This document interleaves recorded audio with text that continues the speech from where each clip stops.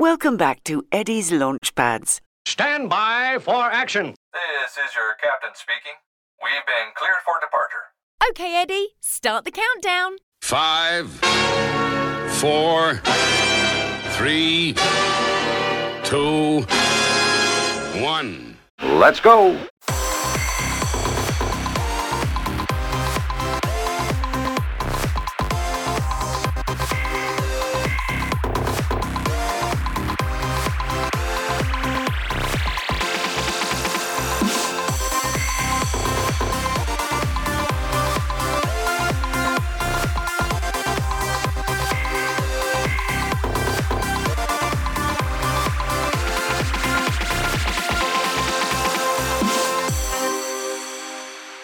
Stand by for action. This podcast is brought to you by Eddie Edster, the Dogsthorpe Infant School Wellbeing Dog. Welcome back to Eddie's Launchpads. It's the Dogsthorpe Infant School podcast for parents, teachers and schools. Welcome to everyone listening today.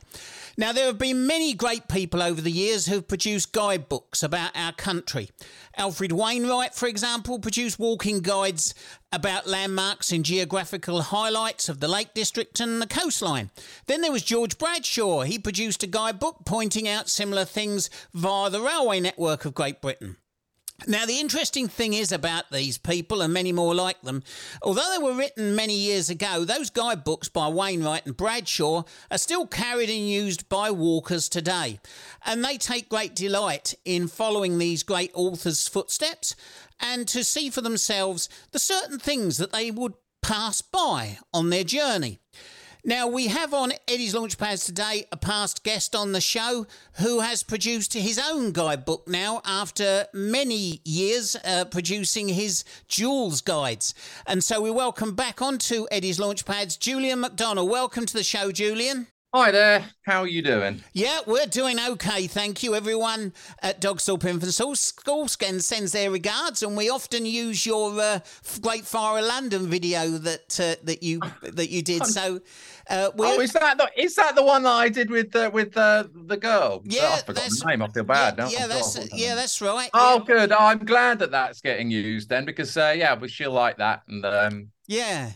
I was worried in case it wasn't like for my normal kind of audience, but that was the idea. I thought it would be nice to do one for a younger audience. Absolutely. But I wasn't sure how to gauge it. But I'm glad that people are enjoying that. That's good. Yeah, great.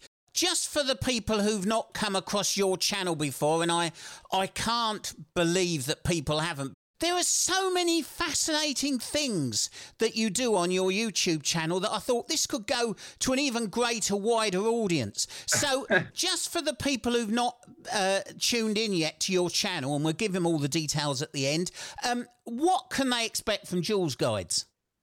I need you to be my agent. I think you sound like you'd be very handy for me. But trying to get on the BBC for ages. Although, funnily enough, I was on there. I was on BBC Radio London a couple of weeks ago. I'm Robert Elms's listed Londoner, which is rather nice.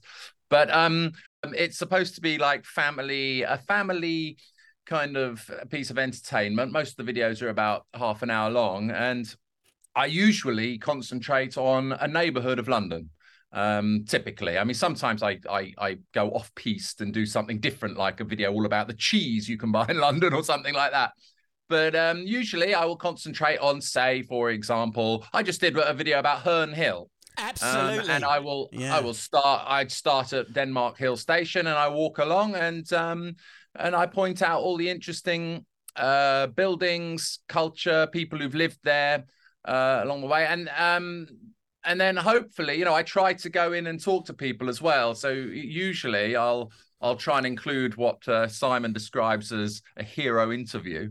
If I can get some people involved to talk to as well, that makes the videos a lot more fun. But I do have one guarantee. I always guarantee that if you watch one of my videos, I guarantee you'll learn something that you didn't already know. So it's packed full of facts, and people that you might well know bits and bobs here and there, but there'll certainly be something. And I think the idea is they're just supposed to be a charming and quite relaxing stroll around a neighborhood. Oh, where are we going to go today? Oh, let's have a look around here. And it's supposed to give you a flavor of what the neighborhood's like. I mean, obviously I try to make it look a bit nicer than it does in real life. I try to eliminate any skips or white vans or dust carts which are in the view, but typically that's sort of what you can expect. There's a bit of larking around. I try to be a bit funny, but not that funny, and it's a bit of and Simon, my cameraman, he often makes nice comments as well about the architecture and things like that. It's supposed to feel like an old uncle is showing you around town or something, just taking you around. I mean, obviously, the people can look at it at any time, but you often release them on a Sunday afternoon, and that's a lovely time for me because all the work's done. You go on, you see, oh, great, got another one, and it is like a little half an hour away, and you learn all sorts of amazing things. So, listeners, check out Jules' guides. And your Herne Hill that you mentioned brought back lots of memories for me because I used to live I was born and brought up in Kent, and in the very early 60s, we used to have a steam train would take us at Christmas time. My parents would take me to London for the day, and we would pass through Herne Hill. And when we got to Herne Hill, it was times to clear all my crayons away because we're getting close to the station. We were getting close, and we was all very excited. So when I saw Herne Hill, it brought back lots of memories for me. And the great thing about your guides is that anyone, perhaps if you're into pop culture, you can pick up with where great albums were made, famous places like that, or where guitarists compose great things, or even great composers, the great composers. I mean, all those little. Yeah, well, I included a spot there where Mendelssohn wrote the Spring Song. That was in Herne Hill, and I have got little obsessions. If there's an actor or somebody who lived there, like was it Roddy McDowell? Who plays Cornelius in Planet of the Apes, he lived up there. He's born. I think he was born in Herne Hill. Or if they filmed a famous part of a movie in a certain place, I say, oh, look, that's the corner where they filmed this, and I try to anything which might resonate with people. I've got my own sort of obsessions as well, which seem to pop up all the time. I mean, for some reason, I'm always mentioning David Bowie, the Sweeney, and what was it, Columbo for some reason. But there are other things, of course. Yeah, and the other thing I love about it is that I saw, like, for example, with Westminster, and you're standing there in the teaser. There's the House of Parliament behind you. Oh, okay, so we're going to learn a little bit about Palace of Westminster and that, which you covered. But next minute we're going down Queen's Anne's Gate, and you pointed out where Roger Moore's house from The Persuaders was, and all those little nuggets. So you go on thinking, oh, this is going to be about a certain thing, and it's a wonderful channel. So long may that continue, and hopefully you'll still find wonderful things to point out to us, because I wouldn't have known three-quarters of those little hidden gems had it not been for you, Jules. Well, thanks very much. I'm glad that you're enjoying them. Absolutely. So we'll give details of where. Don't forget, folks, there'll be links in the podcast. You can go on and just click on and get onto Jules' Guides channel, and you can watch them for yourself. But there's something amiss. There's something going on, and you've got a new guidebook out now. Well, I mean, I say new, but I suppose it's been out since it came out in April. And so that's now available in the shops. I say it's available in the shops, but I was doing a book signing yesterday, and they ran out of books. They had to run up to the other local bookshops to go and clean them out of all their stock. So it's doing pretty well. It's quite good. It took me a long time to write, and I'd say it's well worth having that because it's fun, and it's written in my style as well. I've got and it's got 20 walks in it.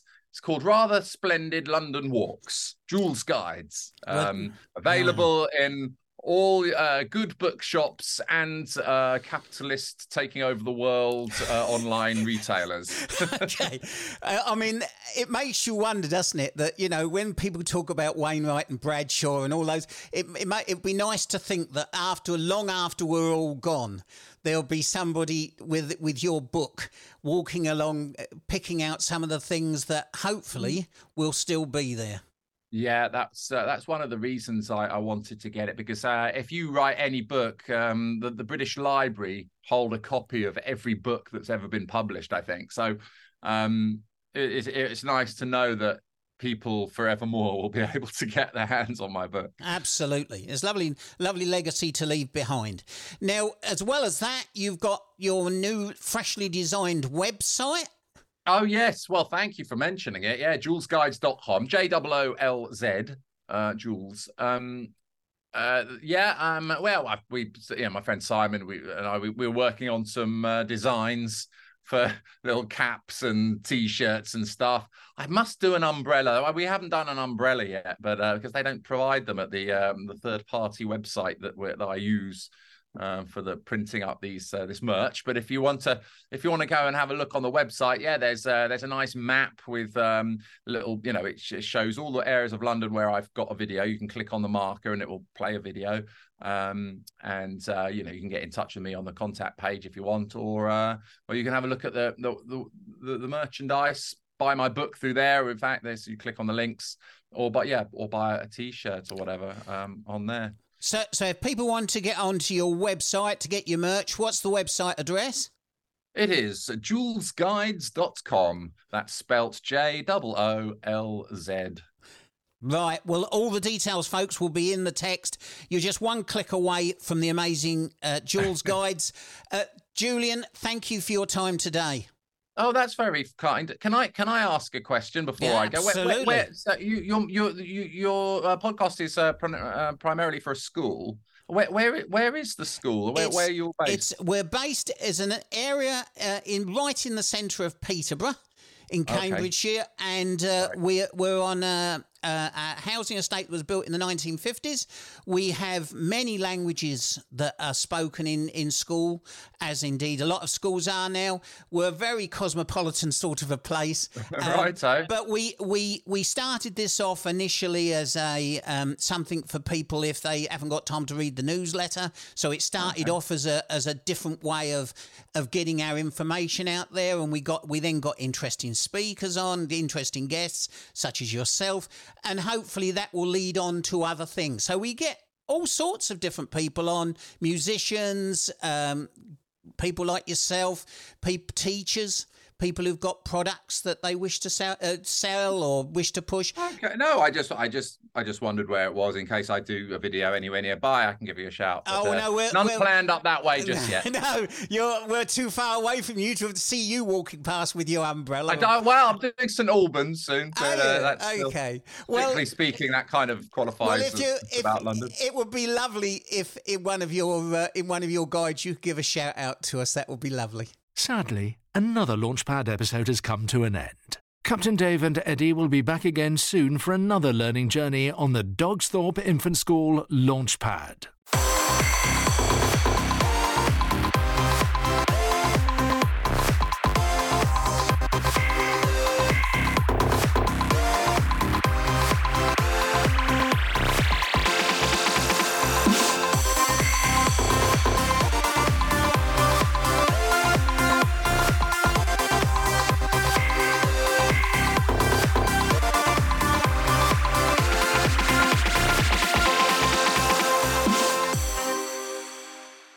Part of the Hampton Academies Trust.